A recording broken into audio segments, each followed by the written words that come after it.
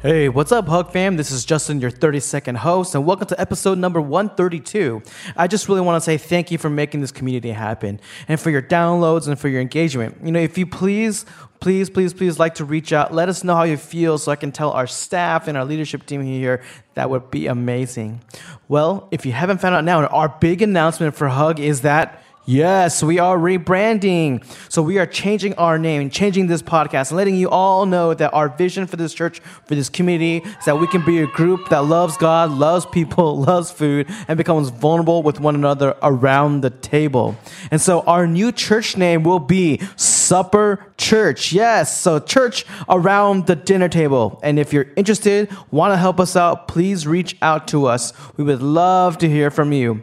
Well, this week's podcast, we have Eddie continuing the vision for this church and how we can be a people that invest well into each other's lives. So, without further ado, here's Eddie Park.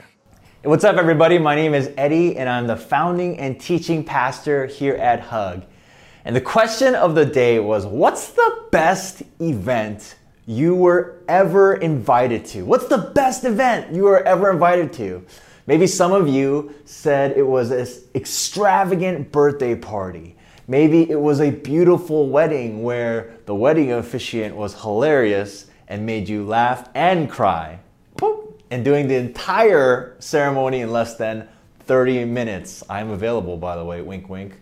And maybe it was an international trip to Europe or Asia where you got to experience a new culture and see the world outside of the United States and experience new food. Well, for me, the best event I ever got invited to was a Kanye West concert. Yes, I got invited to watch Kanye West for his St. Pablo tour back in 2016. And the craziest thing about this concert was instead of performing in front of like a stage where everybody's watching him, he actually performed on this tiny floating platform that moved around the entire town, the entire time over a crowd.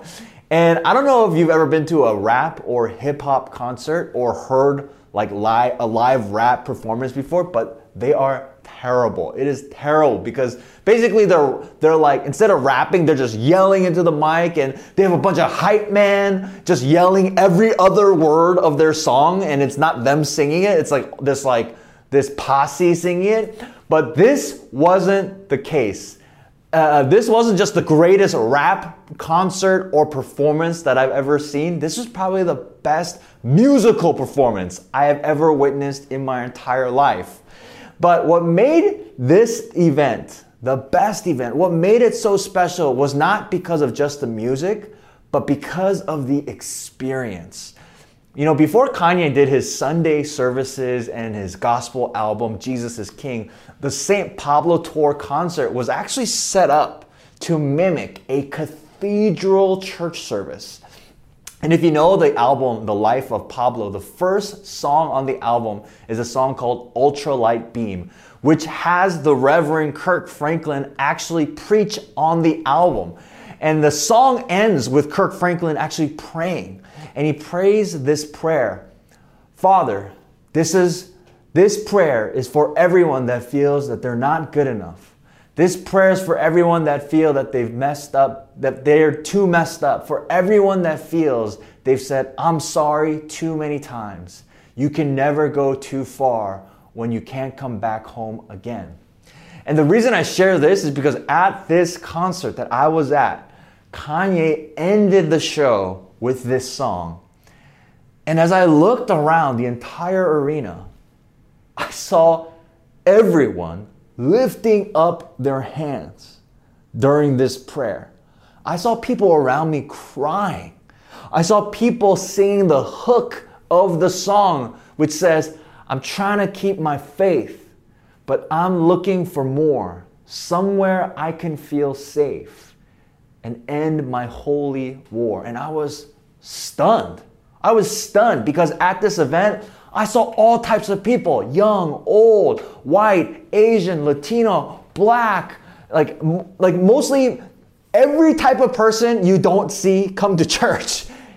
And it dawned on me, that all the people that are not normally coming to church, they're here. They are coming to places like this for a spiritual experience. Now, I know that might feel like a stretch, but that was my experience and main takeaway from that event. And it was after that event we started Hug Church. Because when I asked, what's the best event you've ever been invited to? How many of you said church or a church experience? You know, church is supposed to be this experience that is life-changing. Church is supposed to be this place where you experience love. Church is supposed to be this event where you can meet and experience God. And if that's true, then this should be the best things. This should be the best event that you've ever been invited to. This is the best thing that you could ever invite someone to. And if this is true, then it should be so easy to invite people to church. Well, the reality is that it's not the event that we want to invite people to. It's not this event where people are dying for people to come and experience it. You know, you have to come to this. You have to try this. But what I want to talk about today is, then how do we invite people to church? How do we invite people to church, especially in 2021? We all have friends and loved ones that we want them to know God. We have people we know who needs a loving family and community, and it's become so difficult to invite people to a place like church. You know, last week, I made a big announcement for our church that we will be making a big strategic shift, that in the fall, we will change our name. We will change our church name from Hug to Supper Church, to renew our identity and redeem the reputation of the church in the world. And we want to do that by focusing and looking more like a dinner party. And if you missed it, you can listen to or watch that message where I explained this from last week. But today, I want to talk more about why we need to look more like a dinner party. When it comes to church, I want to share 3 key points. And the first point I want to make is dinner is normal. Church is not. Dinner is a very common thing. Every single person does dinner. When you say the word dinner, there's not a single person that doesn't know what you're talking about. But when you say the word church, the person doesn't know what that looks like. When I invite people to church, they think that I'm bringing them to like a Catholic mass in an old cathedral, and the messages are like still in Latin, and they have to stand and sit and sing hymns throughout the service. Or other people think that I'm inviting them to this like Pentecostal revival under a tent where people are like barking like dogs, ruff, ruff, and the preacher is telling the ushers to pass around the plate like 50 times throughout the service. I remember bringing friends to my church, and they found it so odd that there was music and that people were like clapping to the music. And they shared that I've never been to any event where people are clapping to the beat during the song and closing their eyes and lifting up their hands. And I think for some of us who have been raised in the church, we forget that the practices we do in the church are not very normal to people who have never experienced it. Even the act of prayer, right? We take for granted that someone knows that prayer is that someone prays that they bow their heads and they close their eyes and fold their hands. That's not a very normal That's not a very normal thing. That's not normal to people who have no religious backgrounds. And on the other side, people who come from different religions are so shocked at how casual church culture is today. For Muslims, they think you should be on your hands and knees, prostrate to the ground if you're praying to the creator, God of the universe. And others are appalled at the fact that people can just walk into the house of God with a Starbucks cup and wearing flip-flops. But dinner is a very normal, universal act. And we see that Jesus uses dinner as a way to disciple and cultivate a church community. Church is essentially a place where people are serving together and reconciling and forgiving one another. And sometimes that takes very hard and real conversations. Last week I mentioned the Last Supper. And at the Passover meal, we see Jesus, instead of creating this formal gathering or business meeting to talk about some beef or dysfunction that is happening in the group, he does it over dinner. And when he announces his own death, he doesn't do it in a very political stump speech type of event, but he does it with his closest friends and tells them over supper. So let's read the Last Supper again from Matthew chapter 26. On the first day of the festival of unleavened bread, the disciples came to Jesus and asked, Where do you want us to make preparations for you to eat the Passover? He replied, Go into the city to a certain man and tell him, the teacher says, my appointed time is near. I'm going to celebrate Passover with my disciples at your house. So the disciples did as Jesus directed them and prepared the Passover. When evening came, Jesus was reclining at the table with the 12. And while they were eating, he said, Truly I tell you, one of you will betray me. They were very sad and began to say to one another, Surely you don't mean me, Lord. Jesus replied, The one who has dipped his hand into the bowl with me will betray me. The Son of Man will go just as it is written about him, but woe to the man who betrays the Son of Man.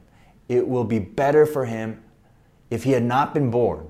Then Judas, the one who would betray him, said, Surely you don't mean me, Rabbi. Jesus answered, You have said so.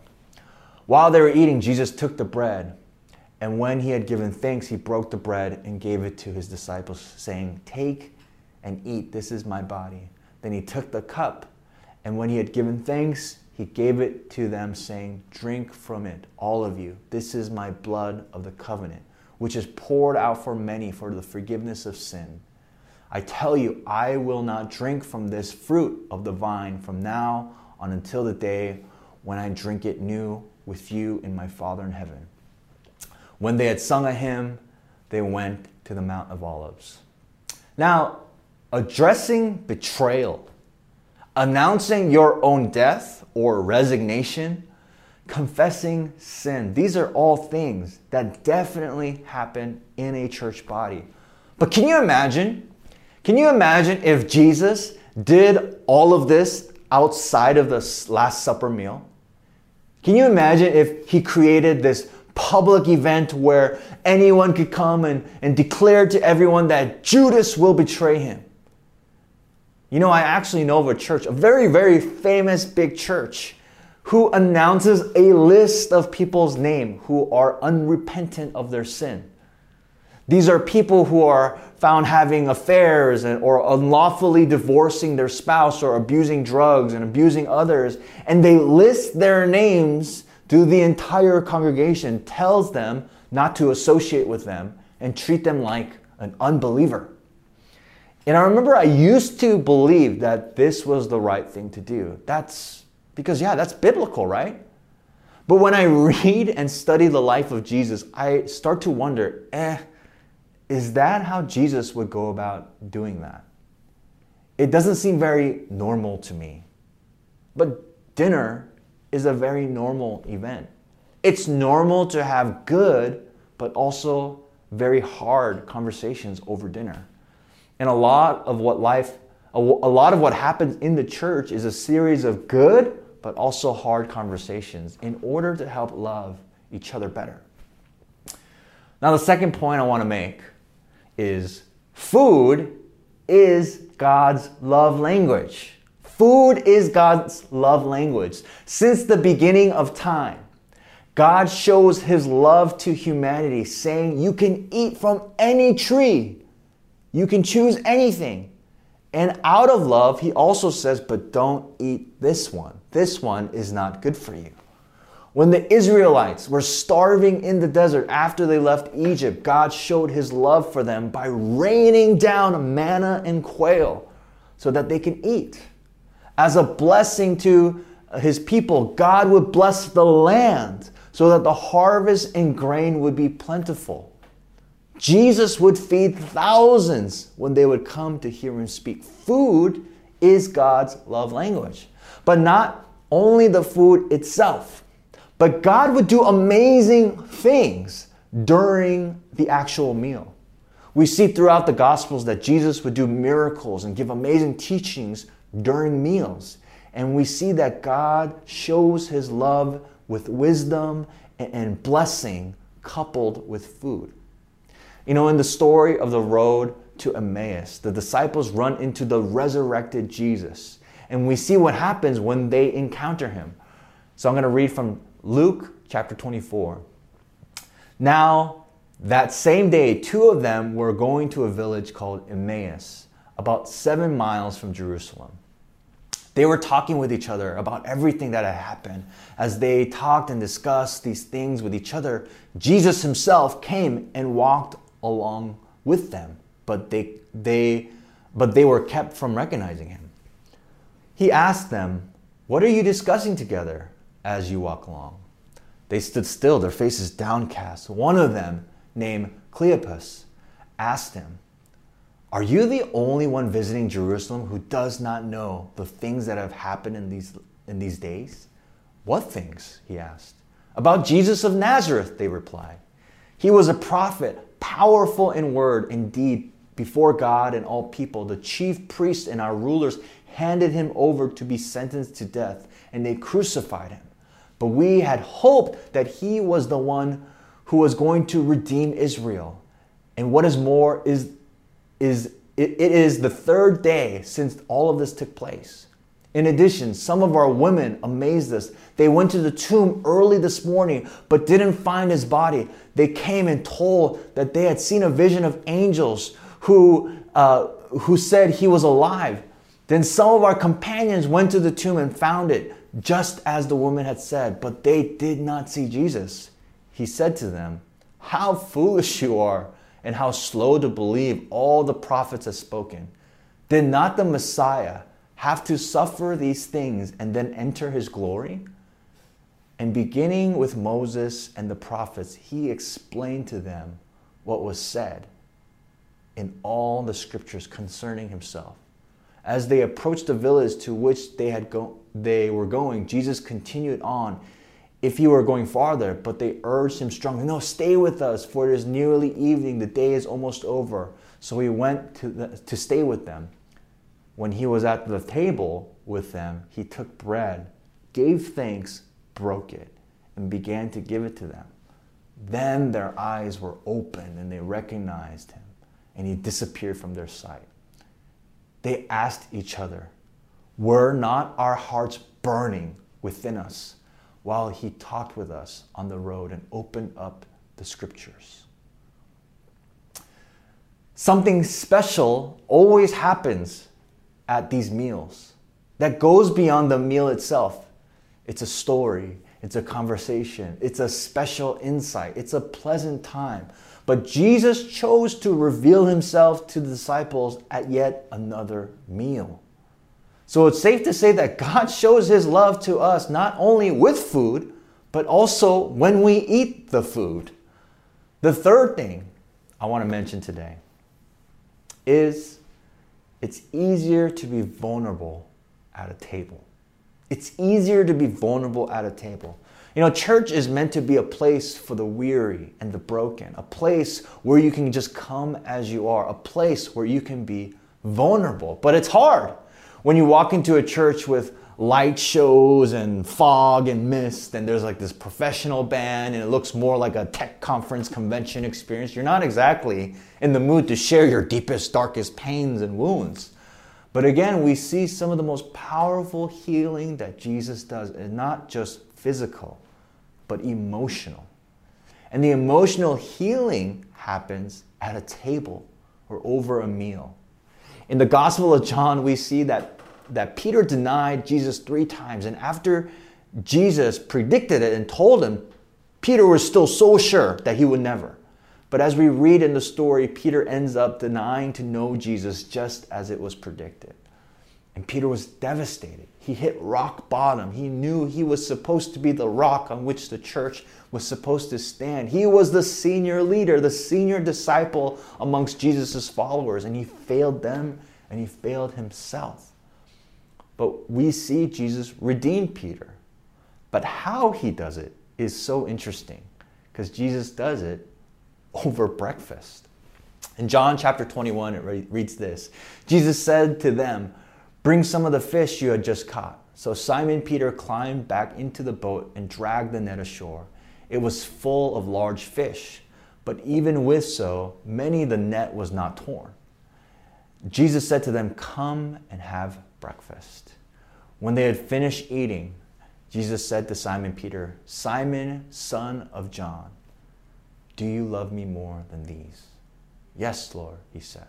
"You know that I love you."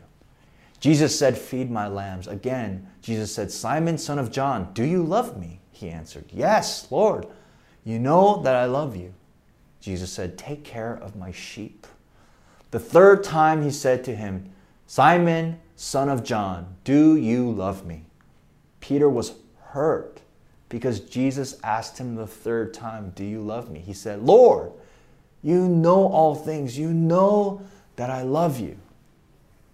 Now here we see another powerful moment, a crucial conversation, a life-altering conversation happening, again, over a meal, over breakfast. And it's not a coincidence. As we've seen throughout the entire Bible, these big moments are happening over a meal together, around a table.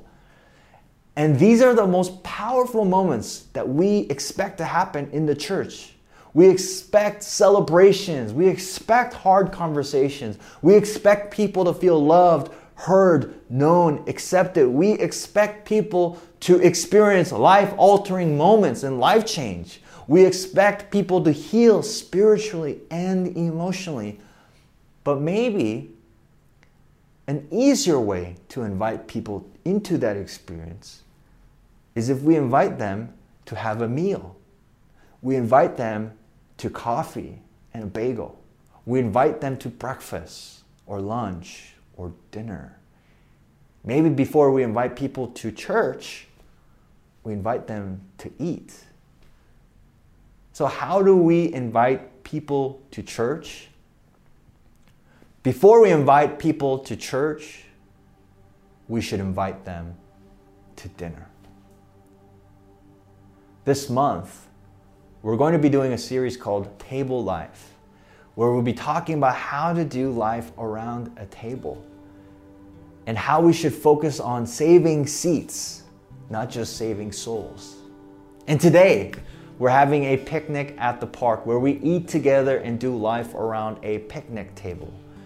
And I want to invite you to come today and come to our future events. We're doing suppers at some of our leaders' homes, and we want to invite you to come to dinner. We want to serve you, hear your story, and do life with you. We want to be a community that invites you to dinner before inviting you to a church experience. Because a church experience might not be for everyone, or you might not be ready to step into a building and do church or church again. But that doesn't mean you can't belong to a spiritual community and experience love and experience service. And even figuring out how to grow deeper and closer with God. We invite you to come eat with us. We invite you to come dine with us. And I hope to be a community that reflects God's community, more like how Jesus would have done it. So I invite you to eat. Let's pray together. God, I want to thank you for today's message, and I thank you for every single person that is listening. God, I pray for anyone who has grieved this past year, who have been hurt by the church or hurt by religion. I pray for anyone who has lost faith, not in you, but in the spiritual community. And God, as we have read these stories about how Jesus heals people, how Jesus heals his listeners and his followers and his disciples emotionally and spiritually. God, we just want to do our best to do it how Jesus would have done it. So God, as you have called us into this new chapter into the life of our church, where we're doing life around a table, when we're almost going back to basics, inviting people to coffee, inviting people to a picnic, inviting people to our homes for dinner, we pray, God, that people will be healed, that lives will be changed and transformed, that people will come and draw near to you even more so than before, because we are just loving people simply. So God, as we have heard this lesson and message and we go into this series about how to do life around the table, help us, God. Help us to have courage to love people simply, to not make it so overly complicated, but to serve them and do relationship with them. So God, we thank you, and it's in Jesus' name we pray. Amen.